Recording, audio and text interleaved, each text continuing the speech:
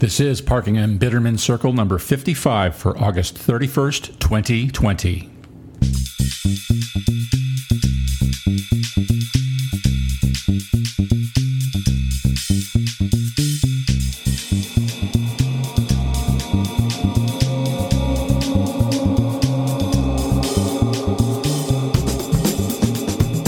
Hello there, it's Aaron. Welcome to Parking in Bitterman Circle. Today we're going to be talking with Steve Chopper Borges about problem solving, pig guts, RT, and acts that start with a letter L. I hope you enjoy it.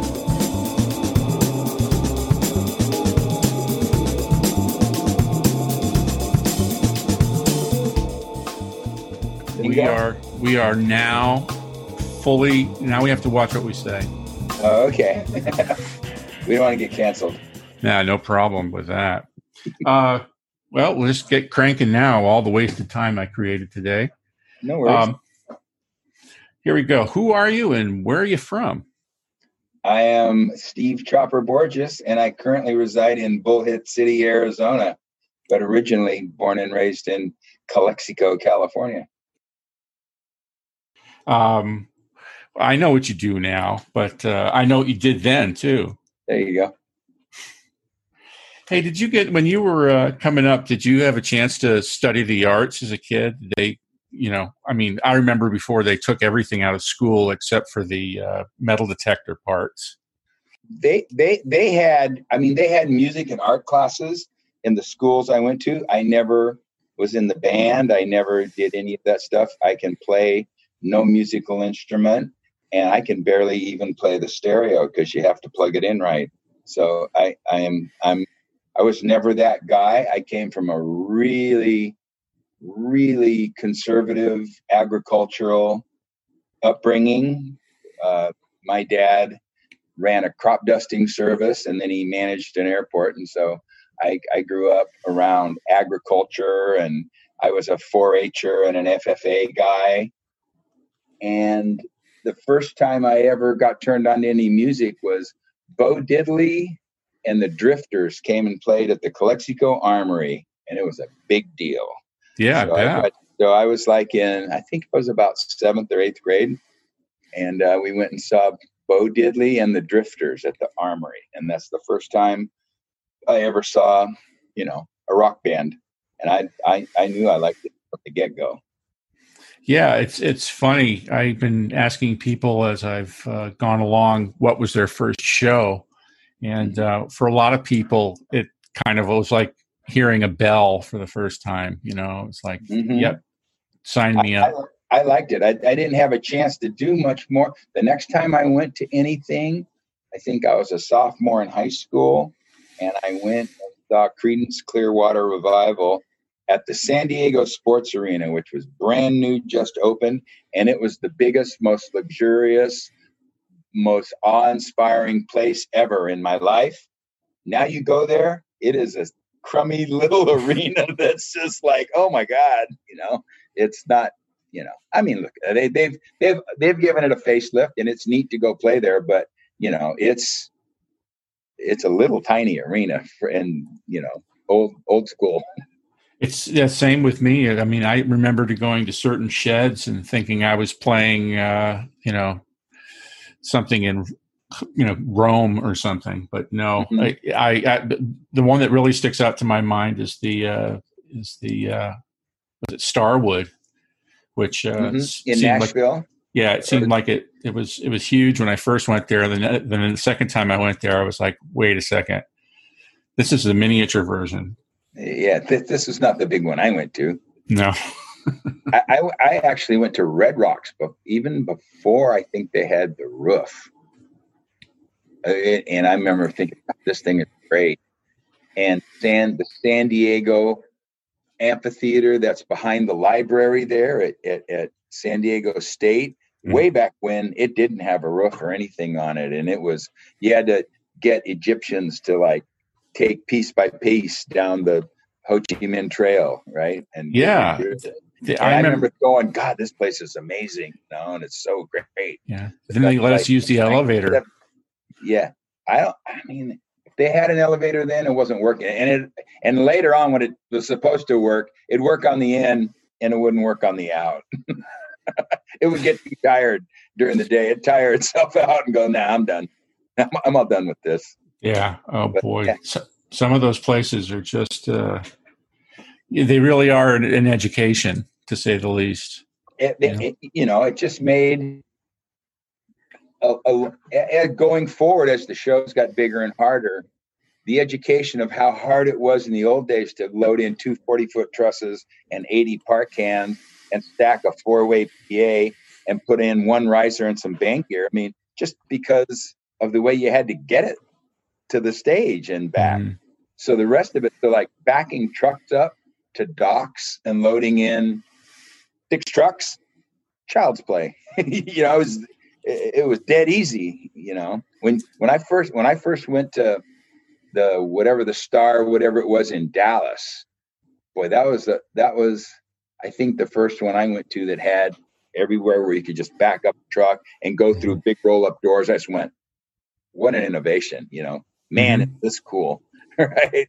And then, it became standard kind of, and it started getting easier and easier and easier and easier as they got the grids better and better and better and all that kind of junk. But yeah, some of those places you sit there and you're complaining about how deep, it's your truck is 10 feet from the upstage edge of your stage. Mm-hmm. And you're complaining because there's not enough room to you want to. They didn't make the dock big enough. You have to play Chinese checkers on the way out. Oh, shucks. Oh, darn. You have to move 2 cases to get your case through. And you can't stack your cases up high enough on the dock, right? And all that stuff. But after a while, you had to, and that's the part that I sort of would tell people sometimes, when you have to think up reasons to complain about, the scrambled eggs weren't the way I like them in the morning or whatever. It's just like, really, dude? I mean, this is your problem today. I said, you should get down on your knees and thank your lucky stars that that's your problem. And my theory in those days, and I don't know, I probably didn't ever, but I used to tell guys that would get, and listen, touring's hard and it get in being in close proximity, even with people you like, is hard over periods of time. But when it really get to be a complaint fest, I'd go, guys, you know what? Just pretend like you're, in a satellite and look down at the earth and look down at, at that time I'd say, look down at Vietnam or Iraq or wherever and, look at these places, the Middle East, and look at what's going on there. I said, then look down here at, Bohunk Amphitheater and look at our problems. I said, let's make a little comparison to a problem. There's nobody shooting at you. There's nobody, you get to go have a nice hot meal. You might not like it, but you got one. You get to take a shower afterwards, get into your private bunk and go to sleep. I said, our problems are really, really, really little, So we put it in perspective. And yet it seems that a majority of our job out there is making sure that all of those details are taken care of for other people. And that is the whole job. Yeah.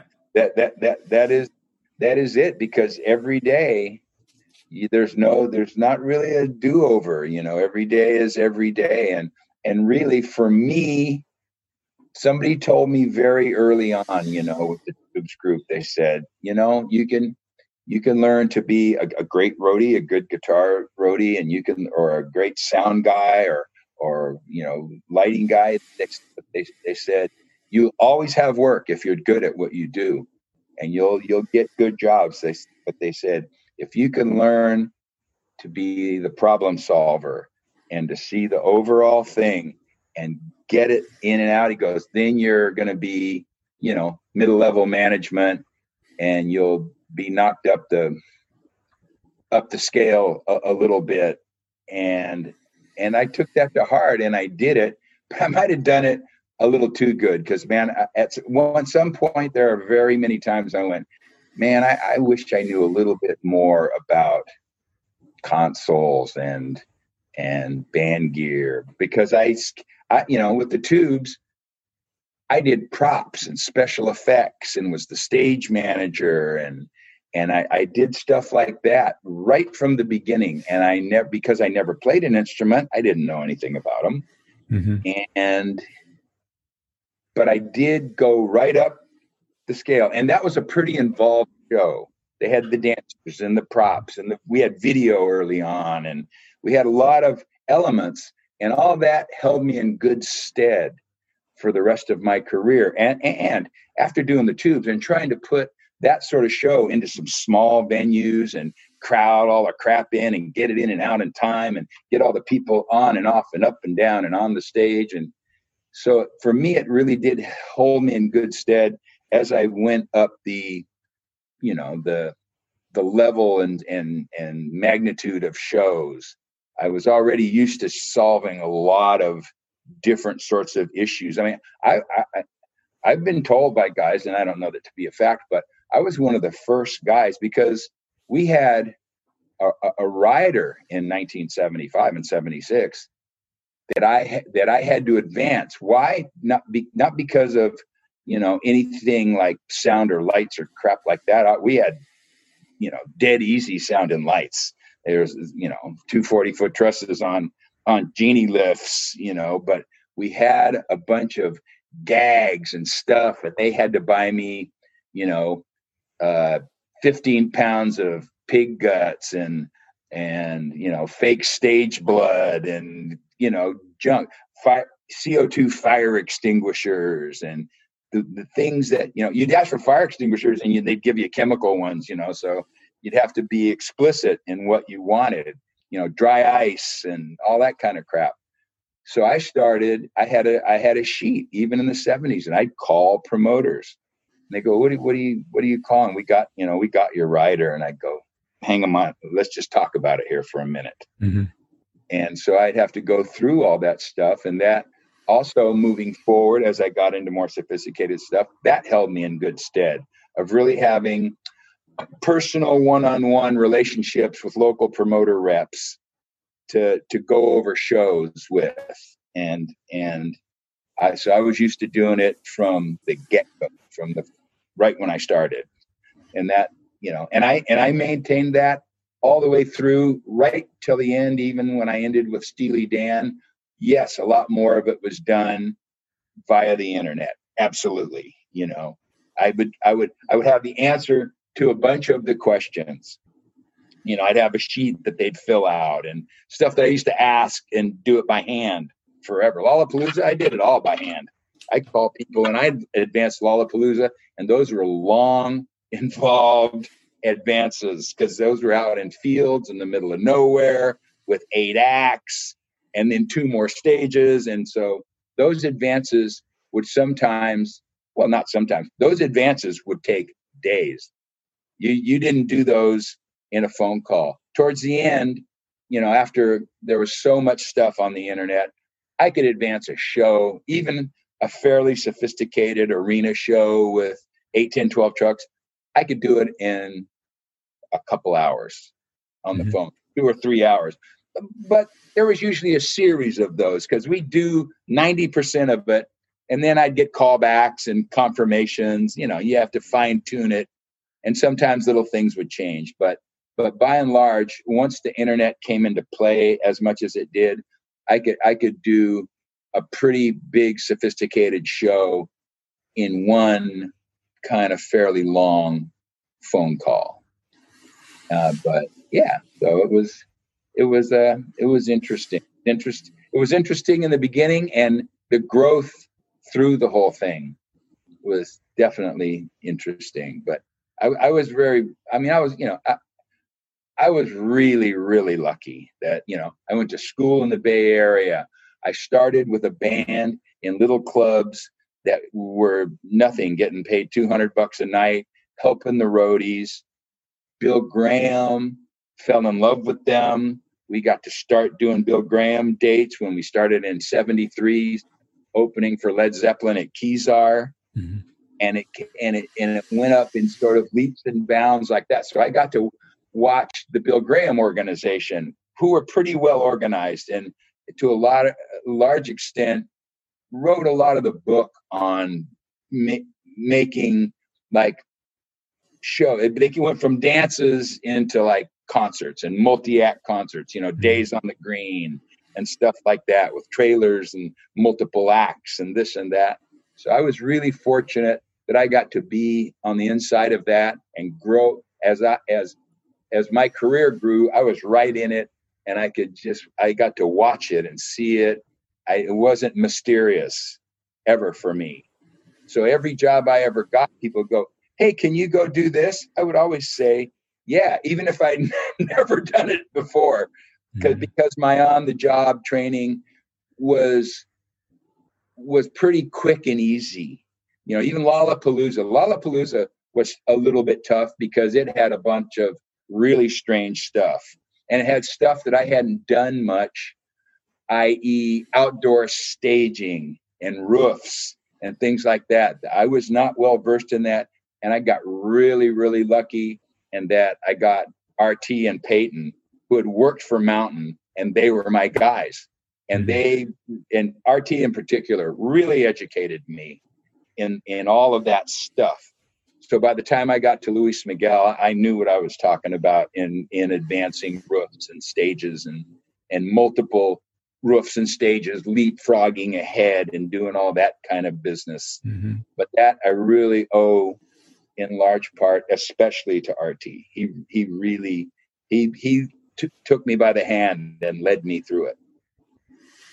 Well, that's it. I mean, we find that we get around these teams that people sort of gather. I mean, you get I get a good working situation, or someone, because it's funny in the conversations I've had with some of the other guys, a lot of people were saying that you were a real helpful person, a mentor of sorts, to them while they were on the road. And for the first, I mean, I go back, I look at these guys and I go, of course they were. Of course they were showing up and working with you at this point in their careers, I mean, but like, Jerry Manuel and Kevin O'Connor, I've had them on, and they were saying that they learned a lot from you. And when it comes to mentors and stuff, I mean, I do think of people like RT who just sort of gave me a framework to work within, and he was so entertaining to work around sometimes. He was so good. His sense of humor was unparalleled and so dry and kind of rough on the edges. But when you got it, it was so freaking funny. Oh, yeah. It was just like, oh, my God, did he really just say that? And to look at him like a big dumb biker, well-read, big vocabulary, smart. And one of the big things I got from RT was he was just undefeatable. You couldn't stop him, and he had that esprit de corps, and instilled it in everyone. I mean, the first year I worked with him, he sent me his resume when I was putting together Lollapalooza. It was the third year Lollapalooza went out, and I was putting together a staff, and he sent me a resume, and I saw it, but I didn't know him. It was a cold call, so to speak. And Frank Stetler called me and said, "Hey, did you get a resume from Randy Townsend?"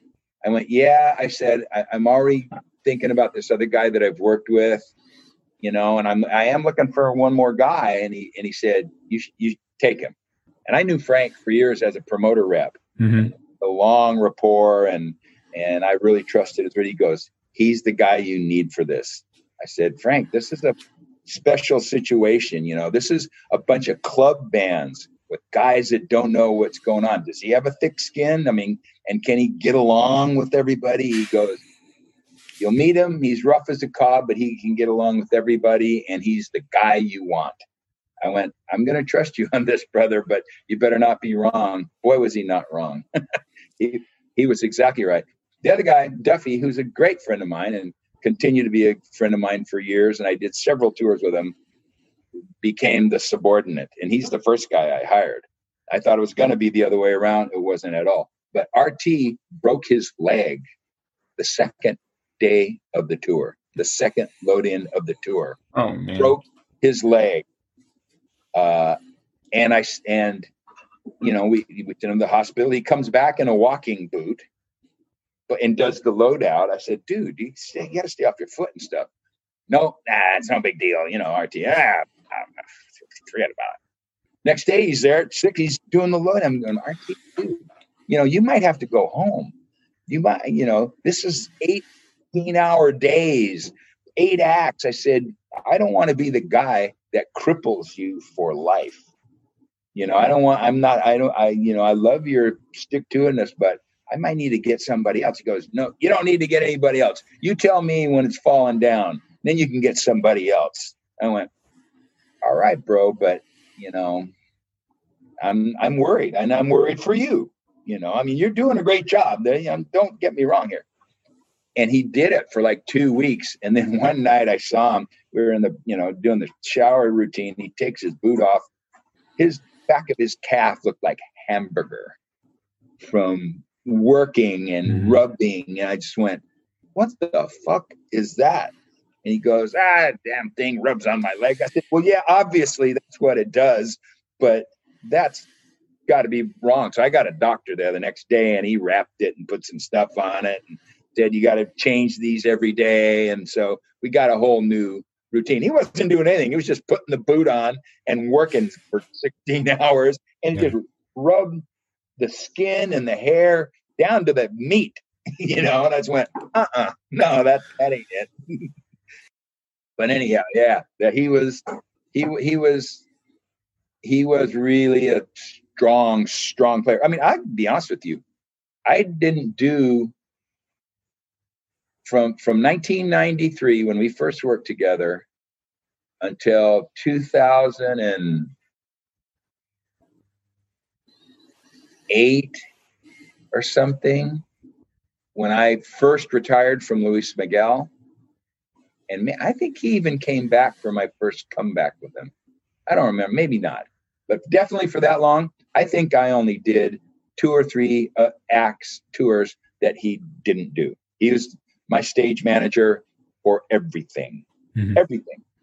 And I had a little group, a little core of guys that I did most of the stuff with, but I did everything with Randy.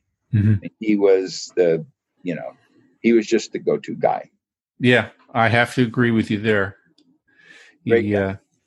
I think I remember one time after all of this where we went out and we were going to do a benefit at somebody's house in the Hamptons.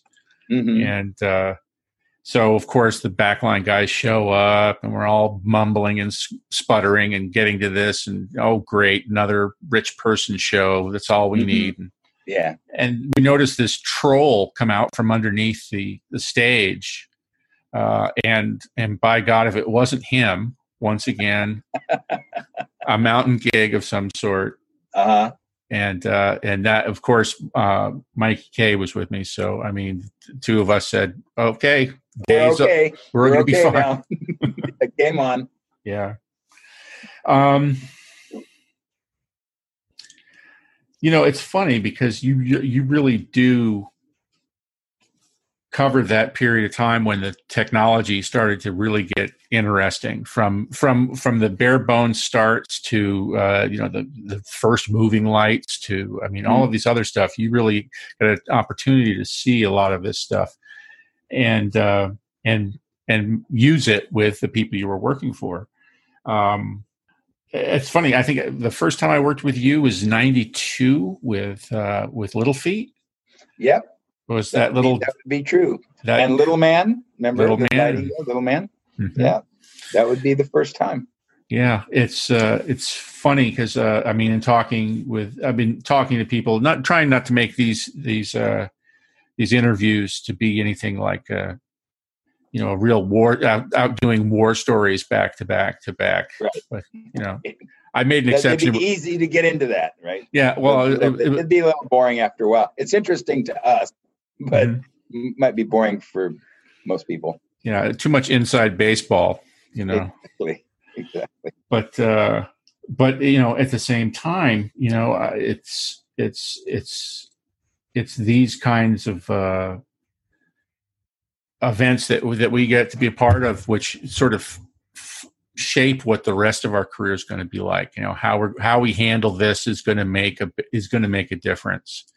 There are plenty of people I've worked with where I've got to see the whole DEFCON 4 kind of approach to making a show happen, and that it can be pretty ridiculous, and you just leave with nothing but bruised feelings and a bad taste in your mouth. And it's so much more than one of the guys that I started out with, Bill Cope, he was one of those guys who taught me the honey rather than vinegar. You just gotta make everybody feel like they're important, but they need to do their job too. Yep. But it's bigger than any single component, and that's for sure. And as it gets bigger, it gets even more so. You cannot. And some guys who try to, from my position, who try to micromanage those things, I just think they step on their own dick too often, and it just gets to be overbearing. And you don't. I had a theory, and my theory was, listen, if you're telling everybody what to do all day, nobody's solving any problem. Therefore, they're not as valuable to you as they might be. And I got to the point later on in my career where I would even go so far, if it wasn't going to sink the ship, and I maybe saw somebody making a little something I wouldn't do, let's just say, I would let it go for a minute. I'd monitor it from afar. And at some point I might say, what would you think about this? But I would rather have them muddle their way through it, come out the other end of the tunnel, solve the problem, and have the insight. So therefore, they now know what to do when that happens. They don't even have to come to me. They got it, right? And that, for me, gave me more valuable guys around me, guys who could truly solve problems in the right way, in a timely fashion. It could be their own way. And most of the time, technically, I don't know how to solve their problems. If I know better how to solve their technical problems than they do, I got the wrong guy. Right, exactly. I need to have guys who are problem solvers in whatever their field is. And all I can do for them is say, if you have a problem that is starting to go nowhere, you can come to me and go, look, here's what's going down. I need help in this direction or that direction. And those are the guys to me that are valuable. And I said, well, what would you do? 9 times out of 10, I just do what they suggest because I do. That's the way I do it. But right. If I truly think I have a better way, I'll at least go, well, what if we did this? But I need the input. I could never have been a production manager because I don't know enough about it. I don't know enough about production, from the inside out of it. I am not that guy. So I need guys that are knowledgeable. I need guys that are self-starters. I need guys that can solve problems, and I'll give them the opportunity to solve that problem as long as I can and still keep my time schedule. You know what I mean? If that makes any sense. Absolutely. So I always approached my production management from that. And my job was to give my guys what they needed, protect them from artists who were gruesome whenever possible, and try to be as supportive. And I was never the guy who said, we all got to come here and suffer together. No, I want everybody to get as much rest as they can, to come in when they need to do their job in a timely fashion and be as fresh as possible for the next thing. Now, if things go haywire, I also need to be able to go to those guys and go, everything's haywire. I need all hands on deck. And we all got to do this because whatever, something went wrong. Mm-hmm. We all got to be lighting guys today, and we got to be sound guys today. And So that was the way I approached it, and knock on wood, it worked for me to more or less of an extent. I got through 41 years of it, so I guess it worked to some extent. Yeah. It's funny. I put together a lot of these questions that I have. I put together almost 5 years ago when I was sort of formulating this little experiment that I'm doing. And I was thinking of people like you and RT and the kind of approach that's taken by different groups. I mean, small and large. Enough people listening to me know that I've gone from working for Metallica for 8 years straight to the Indigo Girls, and going from living inside of a sea can instead of and then all of a sudden I'm on a bus, which is about the same size, with a little tiny trailer worth of gear. And the same things are important then and now, right? And it just translates across the board. And I've gone through that with other production people, like the idea of logistics versus the show. Like I've gotten into done a couple of shows where the person in charge didn't really care what's going on stage. I mean, they were treating it like an industrial or something. I mean, Michael Kay was absolutely right in the one situation where he said, to them, it's like they're putting a brand new Ford F-150 on stage, and that's the show. And the music and the interaction between the musicians and all the things that occur there are really a non-issue, which I thought was a very dangerous attitude to have. Some people get into the thought that the show just gets in the way of the load in and the load out. We used to say that as a joke. Yeah, but some guys took that to heart and felt that way, when the reality of it is you don't have a job for very long unless that product that you put up there is making those guys out there go wow. Mm-hmm. There has to be wow. There has to be wow moments. Yeah. And when the wow moments go away for them, your job goes away for you. So that's what you got to kind of remember. It's not about you. It's not about how tired you are or aren't. It's not about how much you didn't like the catering today. It's kind of about the kids, the vermin, as our friend Artie would say. It's kind of about that, really, to a lesser, well, not even to a lesser, maybe to a different percentage. It's about the promoter too, and the product you deliver to them. Because if you're for shit, the word gets around. Yeah, it gets around. So it's all of the above. You're providing a service, and you're providing a service with a very finite timeline, with a lot of money involved. Yeah, and so you better. And a lot of the money involved is relative. $50,000 is a lot of money at some level, $5 million is always a lot of money, so to that extent, and, but the 5 million is coming from the people out there. So to them, they don't care if it's 5 cents or $5. And that's what I used to tell a lot of people when they'd go, hey, when promoters would come to me and go, hey, the show's not doing very good, and we want to cut $100 out of the bus stock budget. I plain ass tell them, I said, if you're having trouble with the show, you don't come to me, you go to the agent. You tell the agent you need 50 grand back.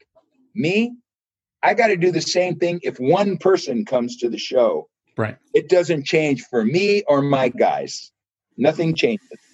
But I mean, we've so seen. Therefore, am I going to say okay to you? No, I'm saying not okay. If you want to take it over my head to the agent and go, Chopper's not being reasonable, he won't cut $100 out of the bus budget. I said, go ahead and do it, and I'll go to the mattresses with the agents too. I don't mind being upfront with them, because I firmly believe that you're going about it in the wrong way.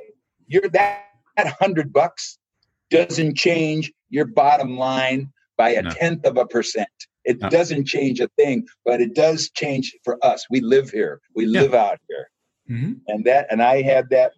I mean, I perfected that conversation over the years to where I'd finally make them feel small enough that they would usually not do it. Sometimes I lost. I mean, sometimes they just did it. They didn't even, they just did it nefariously, mm-hmm. and then what do you do? But that was always a point for me that I didn't buy into that approach. And after a while, most of them knew not to even approach me with shit like that. If they were going to screw us, they had to do it silently. Don't ask Chopper. He won't say do it. He'll say no. Because I did it on a regular basis for people that didn't know me, I guess, for a lot of years. Well, but, I mean, we're all finding out right now how important the audience is. Yeah. How about it? Yeah. We're really finding out right now. I mean, it's intense. I mean, looking at some of the numbers and some of the projections that people have looked at for live events all over the world. And, now we're seeing people pushing road cases through the streets, and I remember when I first saw that video, I was like, wow, I mean, that's us, mm-hmm. that's part of what we're dealing with, Finish this sentence. A road crew travels on its blank. On its stomach. I mean, you have to have good food. You can have a lot of stuff go wrong in the day. If the food's good, the day goes good. Mm-hmm. If the food is terrible and you have the best day, the vibe is gone. It's all gone. You have to get the catering right, and then it's kind of it flutters downhill from there to labor, staging, air conditioning, mm-hmm. but food is the first one. Yeah, I mean, it's especially when we get into those large troops, because I mean, I ended up coming out. I was there in '97, the last rolling Lollapalooza. Right, the last one that toured. Right. Yeah, and I had a very interesting perspective in that I started off working with one of the bands, and then they went away, and then the next thing I know is that you're calling me to come in and help out. So I got to be on the production side of things, and that it's funny. I mean, like some of the other groups that I've had the good fortune of working with, like Paul Simon. These are people that I still talk to on a regular basis. These are people that those kind of relationships, that kind of camaraderie, that the people the tours that you put together and the people that you put together still, is mighty strong, Mm-hmm. I always thought that, some people would put together groups and they'd have no idea who anybody was, and it would just be, just painful to deal with some of the people that just really didn't operate the way that you do, It can be, certainly.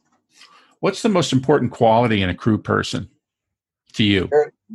Well, number one, you have to have the ability to tour, meaning you need to be able to get along.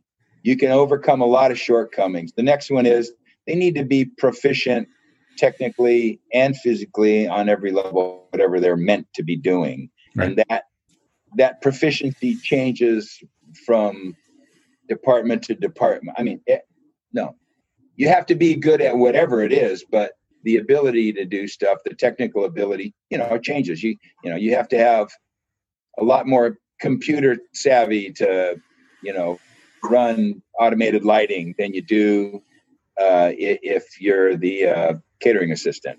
That doesn't mean the catering assistant doesn't need to be on the ball, but they need a different different skill set. But number one is tour ability. There's a lot of guys with the technical ability to go out and do it. There's not a whole lot of guys that can tour. And, and when I talk about tour, one end of the spectrum are guys like Mark Haney, who are just a joy to be around on a tour and nothing but help. And then there's guys that are quiet, assassins, and they do their job good and they're never in the way and they are what they are. And that's fine too. I like those kind of guys. But there are guys that are, they're a little too loud. They're a little too impressed with themselves. And they, I don't like those sort of, I guess, I don't know if it's selfish is the right word, but it seems like selfish is what it is. And I've had to tell guys, usually from vendors, more than usually from vendors, because they seem to change all that. And I'd take them aside. And I used to try to not ever dress people down in front of other people. And I don't dress them down by yelling at them. I just say, look, but I'd have had to take guys aside and go, if you don't like the way I run things, or if you don't like the way things are going around here, you need to let me know and you should go get on another tour. But you can't keep doing whatever it is I don't like about you, which is mainly just being a stick in the mud, because I got a pretty thick skin. I can deal with a lot of guff. I give everybody enough rope to hang themselves. But if they start to hang themselves, I'm not going to leave them dangling in the tree. I'll call their boss and say, during the next, I think I only sent 3 or 4 guys home in the middle of a leg. They were so bad. But I would, in between legs, I would say, I need a new guy next leg. That guy didn't work out, for whatever the reason was. Yeah, I've been there. I mean, that was one of the questions was, when it goes bad, do you take it or you walk? Is it worth the confrontation? Or in certain situations, I know where I just go, well, if they ask me back, I'm going to say no. Right. That's it. I'm done. Yeah. That's all you can. You can't, but in our business, you can't leave people high and dry. No way. Give them a lot of notice to get, and even to the point of training your replacement. But when you're done, once you put a number on it, you're done. You've had it. So you might as well go at the right moment than walk off in the middle of a tour, because that gets around too. You don't want that. No, that gets around and is bad for your career. And the other one is jumping ship for better offers, which sometimes I had to pass up some pretty lucrative offers because I had already said I was going to do something. Mm-hmm. And that one's hard, when you're out there working for your $1,750 and somebody says they'll give you $5,000. But you just go, if I start doing this now, mm-hmm. it won't bode well for me in the big picture in the long run. So I never did it. Yeah, but that's, once again, the big picture. That's what I start looking at the people we work with and think that is like, when you can finally find people who are in these roles and get them to actually think about the big picture, as opposed to, I was thinking about them as being kind of a collection of coordinated loners. It's like you don't really have a teamwork thing, but you've got a couple of little guys that kind of keep to themselves. They do what they do. And then they surprise you, and all of a sudden they will do the most selfless, team-based kind of moves. Sure. And surprise all of you, because they've got the idea. This is what I do. This is my part of what I do. And it doesn't amount to a hill of beans, at the end of the day. Right. Mm-hmm. What's your proudest moment been? Now, this can either be professional or personal. Do you have anything that sort of looms high on the list of accomplishments? Certainly, I have a lot of personal high moments, with kids and, things like that. That's a different thing that we're talking about now, but one of the things that I was probably most proud of was the memorial that I put together with Steve McFadden for Marshall at the Fillmore, and the way that went off and turned out. And that was a high point for me spiritually of stuff I've done in the rock business, and not just for the way the event happened, but the way it filtered to his sister, and from his sisters to his parents, who basically said, we don't want anything to do with any of Marshall's memorials. You do whatever you want. Because I called them to ask them permission. They said, it does, whatever you want to do, it doesn't make any difference to us. We're not doing anything, because, you know, he was not held in high esteem by his folks, and he was held in the lowest of esteem by his dad. And his dad was getting the onset of dementia by the time Marshall died. But when the two daughters who came to the event saw the whole thing, the uplink, all the business that went around it, and the cremating him and putting the ashes in bindles and giving them to people to take to other venues, and the video of him talking about doing that actually, you know, by hook or by crook, by luck, he had done that to the camera with Susie, and she still had the tape. Mm-hmm. So we got to show it where he said, you know, I want to have a party, and I want my ashes to be put into bindles and spread around by my friends to all the places that I loved during my life. And your husband's just the guy to do it. And then it actually happened. So yeah, that was pretty big, you know, and it really was neat. And it was neat that the Tubes came forward and did it, because I wasn't sure about that part, mm-hmm. even though he was around in the very early days. He was an 18-year-old kid who used to come to the back door, and then, you know, then he'd push a few cases. Let's face it, he was never very good at any of it, but he wanted to be around it. He had a big heart. He had a heart of gold. He talked way too much, talked himself in and out of gigs on the most regular of basis. But people did like him, and that outpouring and all the people that came, some pretty big, heavy hitters in the business came to that thing. Mm-hmm. Big guys at Live Nation, and from vendors to merch and guys like that, you know, they all showed up for it. And his sisters knew it, and they found out about it and told his dad. And they said that their dad, who had, you know, had the onset of dementia, they said he had a lucid moment, and he looked at them and had a little tear in his eye, and he goes, you know, I don't think I ever really knew my son, because he was always knocking him. You never made anything of yourself. You know, you've never had a job. You know, his dad was very success oriented. His dad was the CEO of the Pebble Beach Corporation and American Express, and he was a big high roller, right? And Marshall was always the scum of the earth because he was Marshall, right? Yeah. But late in life, maybe you learn that your wealth can be measured in your friends as well as in your bank account. And at the end of the day, which one's more important? You know, where at the final accounting, which one really counts?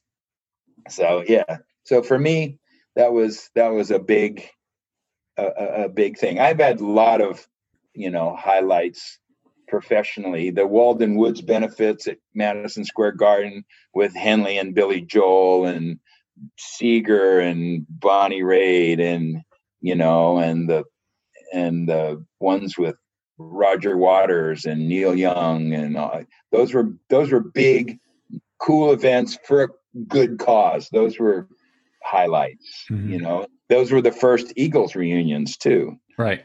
Ever happened, were those Walden Woods benefits.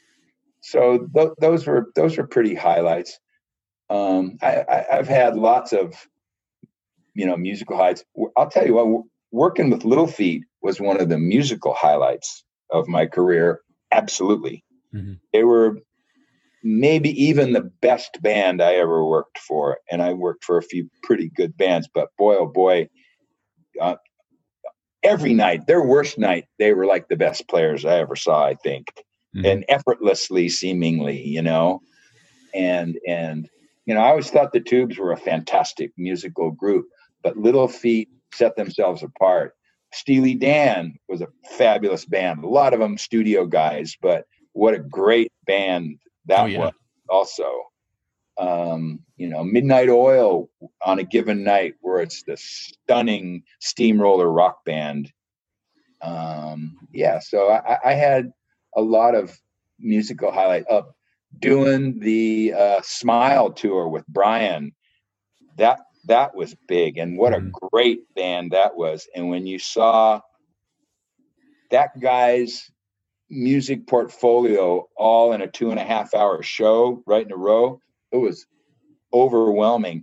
And he played, this was later on, and there was a guy that played with no Pro Tools. All of it was absolutely positively live, down to the little percussion instruments on the Smile record, the little tinkly bell, all of it was live. And that was neat. I did the first Fogerty tour where he started playing Creedence stuff again because he got his publishing back. Yeah. And that was a super band with T-Bone Burnett and John Molo on drums. And it was a really an all-star Nashville guys. Mm-hmm. A killer band. And Fogerty, he was way better than I thought he was going to be. And I didn't realize that he played all the lead guitar and all that stuff. He was a pretty good guitar player. I was in the right place at the right time to hear the conversation between him and Springsteen. I was on stage and during a rehearsal, and he informed us all that sort of timing wise that all of that Creedence stuff all happened within an 18-month period. All those hits, all those songs. Yeah, I thought it was 20 months, but 18 months. He wrote like 30 top 10 hits or something. I know. It's just and when amazing. You hear that guy's catalog all in one show, you go, oh, I forgot about that one. Mm-hmm. He has so many recognizable, radio heavy songs. Mm-hmm. And you forget, you think about Proud Mary and a couple of them, and Fortunate Son, but there's like 15, I think, top 20 charting songs. And he does them in his show. And then he does Center Field and a couple of his, solo projects. And that's the show. It's hit after hit after hit after. There's no filler. It's all killer, no filler. Yeah, I was funny. I felt the same way when I came to visit you on Henley during his one of his high points. Yeah, the end of the Innocence tour. Yeah, that thing was fantastic. They were all fantastic. I mean, it was good stuff. I was really lucky. I was really lucky, and then I had to pay my penance by working for Luis Miguel for like 20 years. Now you got to be honest with me. Now, how many times did you go back to it? I went back to it over and over and over again. The money was fantastic. Mm-hmm. I mean, I was a whore for it, no doubt. It was, I would say I made 90% of the money I made in my entire career with Luis Miguel. No one paid me like that guy paid me. He'd fire me and I'd go back for more money. Every time I went back, I upped the ante. Yep. And it got to be pretty fun all the way at the end. And then I also became, kind of one of the vendors. I started the staging company. So I was a vendor at the same time. And I had lights out on it because I had a lighting company. So I'd always have a couple of moving instruments. I always felt that as long as I could provide the service at or below market rate, then I could look at myself in the mirror and go, I'm doing the right thing because I give myself the best service. Exactly. I'm the production manager. But it also got hard sometimes when anything would go wrong. Sometimes it got expensive for me as a vendor to make sure it was right because I couldn't afford to not have it be right. Mm-hmm. Whereas, you could kind of fudge and go around the corner if it was just Joe Blow, but I couldn't, for the same reason. I couldn't look myself in the eye. And one time early on, not early on, but in about 2002 or 3, we were doing a huge tour with them in Mexico. And one of the drivers got pissed off at his boss and had a stage and went and parked it in a grove of trees and went and got drunk. And we were missing one of the 3 stages, and we were leapfrogging them in front of each other. Mm-hmm. All of a sudden, I'm the vendor, and I don't know where the stage, I'm staring at a no-show. Mm-hmm. I'm rerouting trucks from all over the place to get pieces of the puzzle. And luckily, they finally found it. It was lost for like over 48 hours. And when your schedule is that tight, 48 hours feels like 48 days. Oh, yeah. It was as nerve-wracking as it could possibly get for me personally. Mm-hmm. What do I do? Fire myself? Sue myself? Well, that's it's a neat trick I've seen a few people do. Yeah, God, it was miserable. I'm here to tell you, it was really hard. Yeah, I mean, I actually wandered back a few times there too. I think what was it? Several times. I did 99, where all the stuff got buried in Caracas, and we had to wait until we got all that gear. Where it got stormed in, and then they had the floods and all that stuff. It washed a sea container out into the ocean. Ours didn't, but it washed a bunch of. It went right around our sea containers on both sides and washed shit out in the ocean. And ours were right on the island in the middle that didn't get washed out. Yeah, well, I guess that's traveling heavy actually worked out to your advantage for a change. Wow. Yeah, that was some pretty nasty stuff. Yeah, it was nasty. And it's actually very funny. I did a one-off in the Dominican Republic with you guys, and I was literally sitting on the tarmac in Florida, waiting for my flight to take off, and it was delayed. And I had gotten a message from someone who said that George Travis was trying to get through to me. And, they're going and walking around in those days when they were saying, you have to turn your phone off. You have to pick your phone and put it in your bag. And I'm like, wait a second. I don't want, and I sat there and I was about to put it away for the last time, and it rang.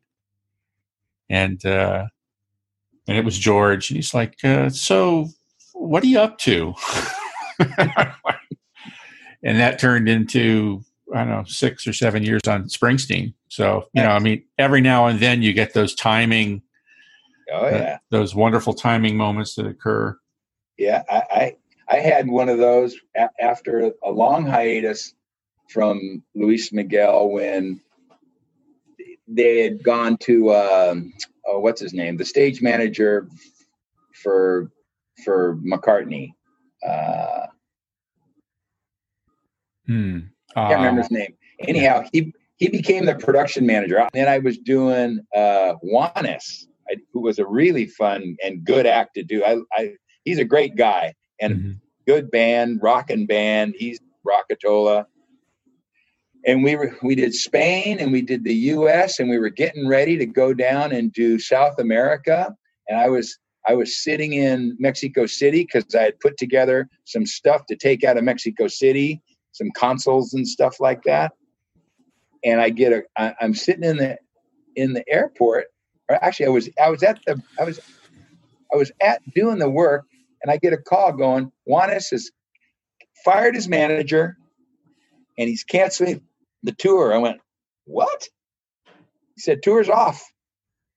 I said, just like that, all the guys we have that are supposed to be working, and you're just knocking it on the head, and all the vendors and stuff. Yeah. I said, oh, okay, if that's what you're going to do. And I said, I'm going to call the travel agent and get myself a flight. I said, yeah, call the travel agent, flight home. So I did. I'm sitting waiting for my plane, and I get a call from Ascensi. It's actually from Azov Management, because Ascensi went to work for Azov. They called up and said, hey, LM owes us a bunch of money, and we're putting together a bunch of dates built around the opening of the big arena in Mexico City, which is like $1 million a night. We're going to fill in the blanks, but it's Brazil, Chile, Costa Rica, Santa Domingo. It's like all flyboy crap, you know. They said, and we want to do it on the total cheap, and we're going to just do extra pallets on planes and no charters. And I went, well, they said, are you available to do it? And I went, when is it? They said, it's in like 2.5 weeks, but don't worry, it's already all set up. As soon as management tells you, don't worry, it's already all set up, but they want you to do it, that's a bad sign. Yeah. So I called, Scotty's the guy's name who works for McCartney. He had been the production manager. He was getting all kinds of tooth surgery and he couldn't go. Right. So I call him up. I said, what's the plan? He goes, yeah, I'm doing, call Rocket. We're doing it on extra pallets. We're just taking a minimum of band gear around. I called them up and I said, do you know about this plan? What plan? I said that they think they're going to get pallets on the commercial airlines, to fly like 21 pieces of band gear around. Everything else is rented. I said, look at this schedule. And I said, well, hang on a minute. And I called Dan Preston because I had always dealt with Dan, and somebody else had been talking with Scotty. I don't even remember who it was. And I said, Dan, this doesn't look right. And he goes, there's no way. They said, this absolutely won't happen. He goes, those pallets on those planes are filled up with medicine and flowers with accounts that they buy that extra space every day. You'll be lucky to get a piece or two on. Never all of it at the same time. Right. So I said, what if I have 2 sets of that stuff? He goes, then you might be able to do it. So that's what we did. I said, you need a second set of band gear and consoles and, microphones. I said, then we can do it. That's going to put the price up. I said, you're going to give the money back if you don't do it. You're just physically not going to do the shows. You can't do this, so they finally agreed with me, and it all went well. And so they just hired me back then. And that was when I did my last run of shows, 2011 to 2015. Then we were supposed to go back out in 2017, and I was just going to do production rehearsals. No, 2016 maybe. I don't remember. Whatever it was. Anyhow, I was going to put together the production, go down and do production rehearsals, and then cut it loose to Dave Maxwell. Anyhow, that part all didn't happen. But lucky enough, when I got dumped, I got a call. They said, we don't want you to do rehearsals. We're fine. We'll do it without you. I said, really? Okay. I get a call from Opie, and I ended up doing all the labor stuff for the Havana Rolling Stones show. Right. So I was there for over a month, and that was pretty cool. That's the biggest thing I ever did.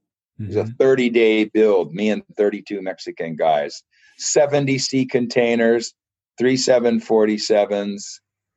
It was big and bad. It was cool though. I always wanted to know who ended up getting the job of building the bridge between the hotel and the stage in Rio on that tour. I don't know that part, but that was crazy. It was a cool thing to do. It was, and being in Havana for a month, I mean, I would certainly not go back as a tourist. I would go back maybe to do a one-off work, but it's tough there, man. There's nothing there. There's less than nothing. Yeah. Well, it's been kind of remarkable that, between stuff that you've done, Central and South America, now we're doing a lot of stuff in the Eastern Bloc countries that, really people weren't really going to anymore. And, you're seeing resources, not only gear, but you're starting to see people who actually know what they're doing. in some of these places. Yeah. Oh, and it's come so far. Mexico, it caught up pretty quick, and you could get stuff, and we could bring stuff from America. But Central America has come a long, long ways, and so is South Argentina, Chile, and Brazil are all very good now, production-wise. Yeah, video, cameras, switching, and lenses. That's the part that I would always take. But consoles and stuff like that, maybe you'd use consoles from here because that's what you were used to. But they've got that stuff down there now, and it's pretty darn good. Even Central America, between Costa Rica and Guatemala and a little bit Panama, there's enough gear. I mean, I did Iron Maiden down there. I was actually about to do the KISS retirement tour when the COVID thing hit. We were supposed to be down there doing it, but I've done Iron Maiden. I've done Guns N' Roses. I've done stuff. I work for the promoter in El Salvador, and you just get gear from all over Central America, and they're used to doing it. So if you get all the gear available in the whole region, you can do a big show like that down there now. And before, you couldn't even come close. You had to bring it, and you had to travel it in between borders for every show. So you couldn't ever do any sort of back-to-back, even pretend going to, because of all the borders and all the bullshit. But now you kind of can, to some extent now. You can do that. There's enough gear to do 2 shows if you get all of it from the whole region. So I guess the real big question we have here now is, what the hell happened to our business? I mean, the COVID thing I don't think anybody ever doubted that the audience would be the problem. And right now they're the problem, and nobody's going to accept the liability. No one's going to pull the trigger and say, go. I mean, we have some small experiments that have happened in the past few weeks, but they don't look like they worked out too well. And it will be the absolute last thing to come back, as far as I can tell. Stadium dates will be the last, or maybe arenas because it's indoors, probably. But the big shows, they'll be the last thing to happen. I think they'll do casino table things prior to that, right? Where you can do some social distancing and blah, blah, blah, blah, blah, right? Theaters, probably you can do batches of 4 seats with 4 in between and, patchwork it in. But how do you make money doing that? You can't make a theater with a half a house. You can't make any money, and the band's touring, they can't tour and make money playing half theaters, playing 1,500 seats. No, not unless you're going to charge $300 a ticket for everybody. And people aren't going to do that, right? People aren't going to go to it. That's the other thing. Not only can they not get together, but everybody's out of dough. That's right. So how's that? It's the double whammy. Yeah. It's the triple whammy. How is it going to work? I don't know. And I don't see it. I mean, I guess once there's the vaccine, people will feel like it's okay, to go do the whole full Monty, at which point I guess they'll fire it up. And they're talking about having it, by the end of the year, first of next year. So there might be a touring schedule next summer. Yeah. I think that potentially could happen. But where are the mid-level vendors at? I think they're gone. Right. Yeah. I think they're gone. And I think they're gone for good. Yeah. There's a good chance of that. I think they're gone. So how does that work for the competition? And can Claire Brothers and Upstaging do everybody all at the same time? Probably not. Yeah. So how are you going to pick and choose? Big deep pockets are going to be able to survive, but they can't do everybody. And the other people, I think, are gone. Yeah. Potentially. I'm actually thinking that some of these smaller acts are going to be a lot better off than any of the larger acts. I agree. Because they can do smaller venues and they can use existing sound and lights. Right. And they will. And they'll be happy to do it. I got a feeling that some of these bigger acts are going to scale it down and be happy to do it. Yeah. You know what I mean? Mm-hmm. Something's better than nothing, right? So we may have seen the last hurrah of the The over. mega dough. Yeah, exactly. Plus, who other than electronica, maybe, who is going to fill a stadium now? The only people filling stadiums mainly are the graybeards. Yeah. I mean, who's out there that's going to really fill these places up right now? Right. I don't know, and it might be because I'm out of the loop, but I can't think of a bunch that of new artists or even relatively new artists that are going to go out and fill stadiums up. It's amazing that we had the stuff like Rammstein and some of those things that were booked for this year, which would have been really amazing to see a German band doing a stadium tour in the United States. I mean, they would have done it a couple of years ago, but for some reason they didn't want to come to the States. But they played stadiums all through Latin America because we used our roof for some of their dates. Mm-hmm. We did some Rammstein dates in South America and Mexico, I think, and they're that big, and they could probably do it in the States too. I mean, I don't know that for a fact, but probably they're pretty big. Yeah, I mean, we're also talking bread and circus kind of right entertainment. Right.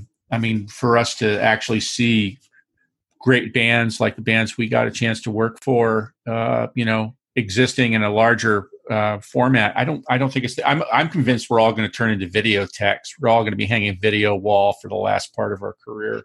I'll tell you something interesting. It's been a couple of years ago now. I got a call from the John Cameron camp. Avatar, John Cameron, the TV, the movie. James Cameron. Okay. Yeah. James. Yeah. James Cameron, whatever his name is.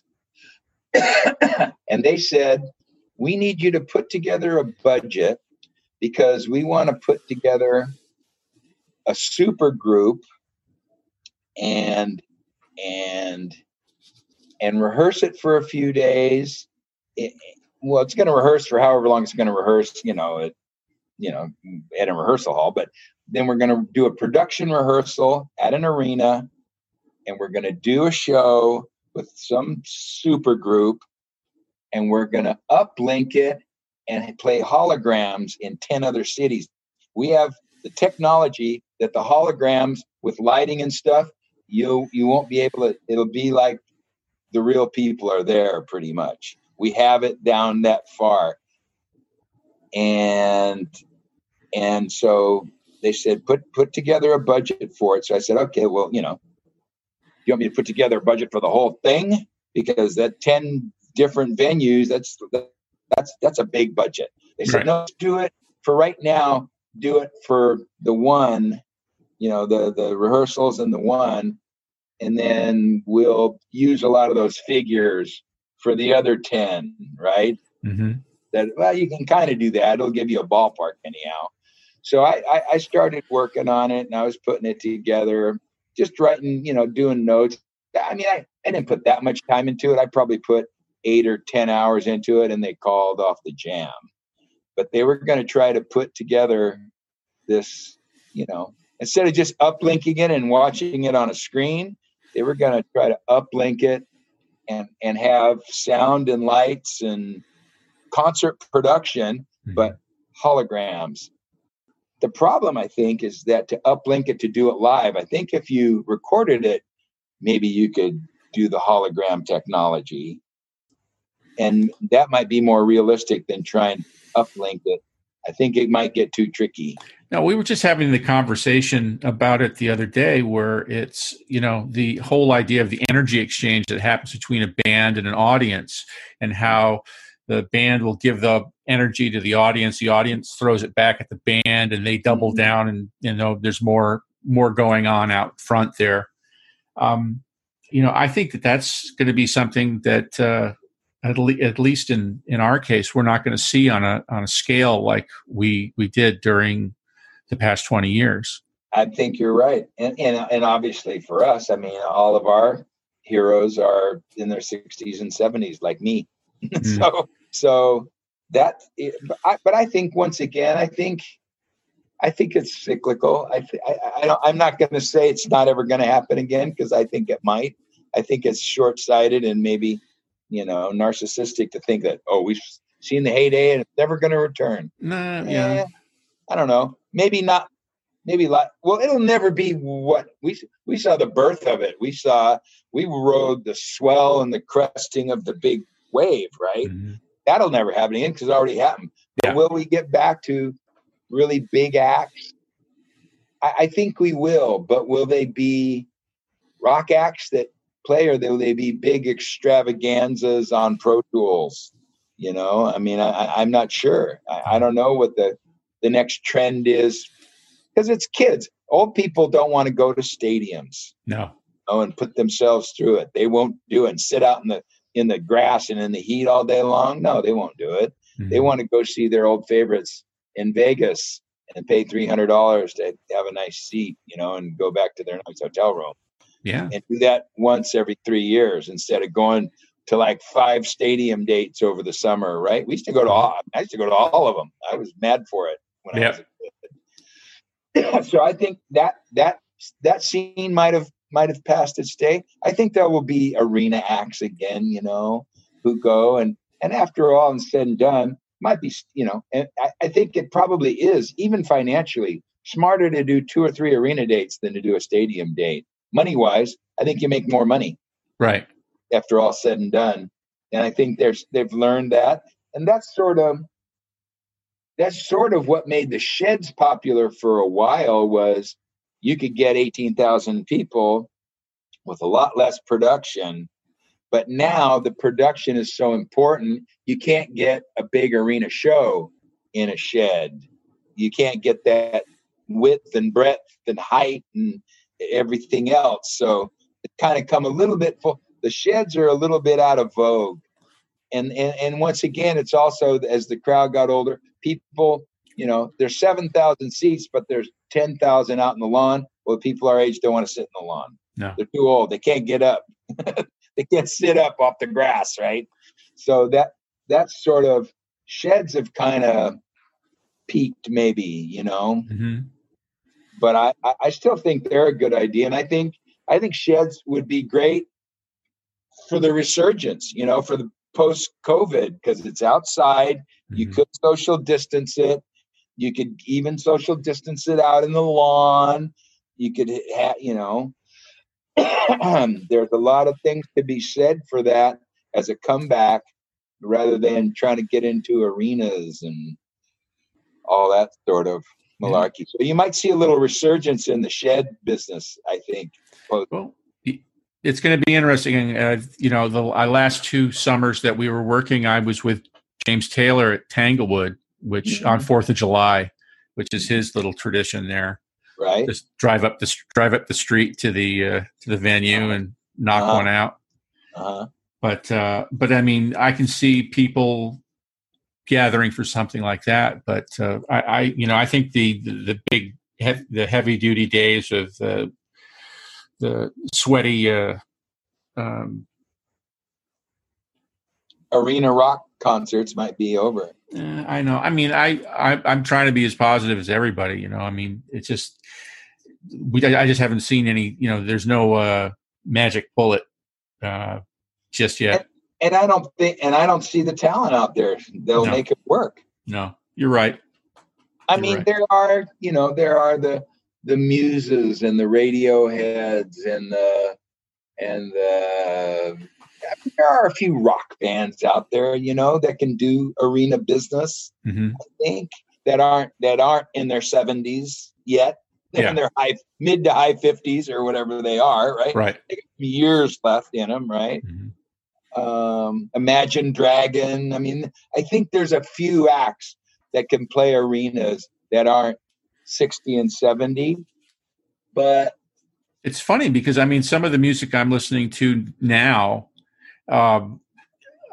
wasn't possible, 5-10 years ago. These guys are really great players. They're playing heavy music. It's the kind of thing that's kind of interesting to see in a live situation because they are so good and because the energy it generates. Mm-hmm. But just that whole weeding process that we saw of people going and doing the little secondary and tertiary markets until they could get up to being in some of the big towns and bigger venues. I just don't know. I mean, I think there are people making art. People are still making art. It's just a matter of what the commerce part of it is. It going to be able to be acceptable for both the promoter and the act and the audience? I agree. And I think a lot of what has been somewhat of a downturn is, in the past, the record sales, generating such a market piece that it paid and it behooved record labels, and it really behooved promoters to support. They used to pay tour support to get these acts out there. So those acts would go out as the opening act, the mid-bill act, and work their way up into headlining arenas. That ship sailed. Right. You haven't seen that for years now, really, and it doesn't really work to go up through a club and an Indian casino, because it doesn't carry. They're not seeing you in that big venue. That's one of the things that held the Tubes back, is nobody wanted the Tubes to support them. They didn't want to play after the Tubes in an arena. So big bands, we were like kryptonite. Mm-hmm. And we never got that opportunity to be A-B'd compared to other big acts that played in arenas or play much in arenas. We played arenas in Europe and Canada, but we played a very few arenas in America, mm-hmm. where we could sell 10,500 tickets doing 3 nights at a theater. We could sell the same 3,500 doing 1 night in an arena. Not because the same people went all the way. It's because so many people went, well, we don't want to go see them there. It's not the same. And it never graduated itself, mm-hmm. back in those days, which it needed to do at that time. And they used to nurture the groups and nurture, the levels. And that hasn't happened for years. Well, the record companies were the venture capitalists for the music business. They'd pony up some money and they'd wait and see if they got any return from it. Right. And now big acts, they don't make any money off albums and music anymore. So it's evenings with. They want all the dough. They don't want to pay a lot of money to somebody else unless they can't fill the place and they need to, do a hot dog tour with 2 or 3 acts in a shed, And yeah. Well, I mean, the package deals always have some sort of attraction to the middle America. But, mm-hmm. I also think that some of those guys have already gone to the well too many times on that one. Oh, yeah. And, and I've done a couple of those, and it's, okay, How many times do you see Peter Frampton and Styx and, and that bunch? Mm-hmm. They've done that like every summer forever. And they still, those guys still make a living playing county fairs and stuff, but they're C&D markets. Yeah. They're not big picture. And therefore those guys, they're not paying guys like you and I the kind of money we want to get either. No.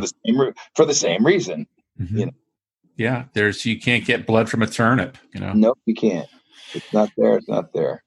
Well, one of the things that I really felt about doing this little project was the opportunity to pay my respects to the people that I worked with and the people I worked around.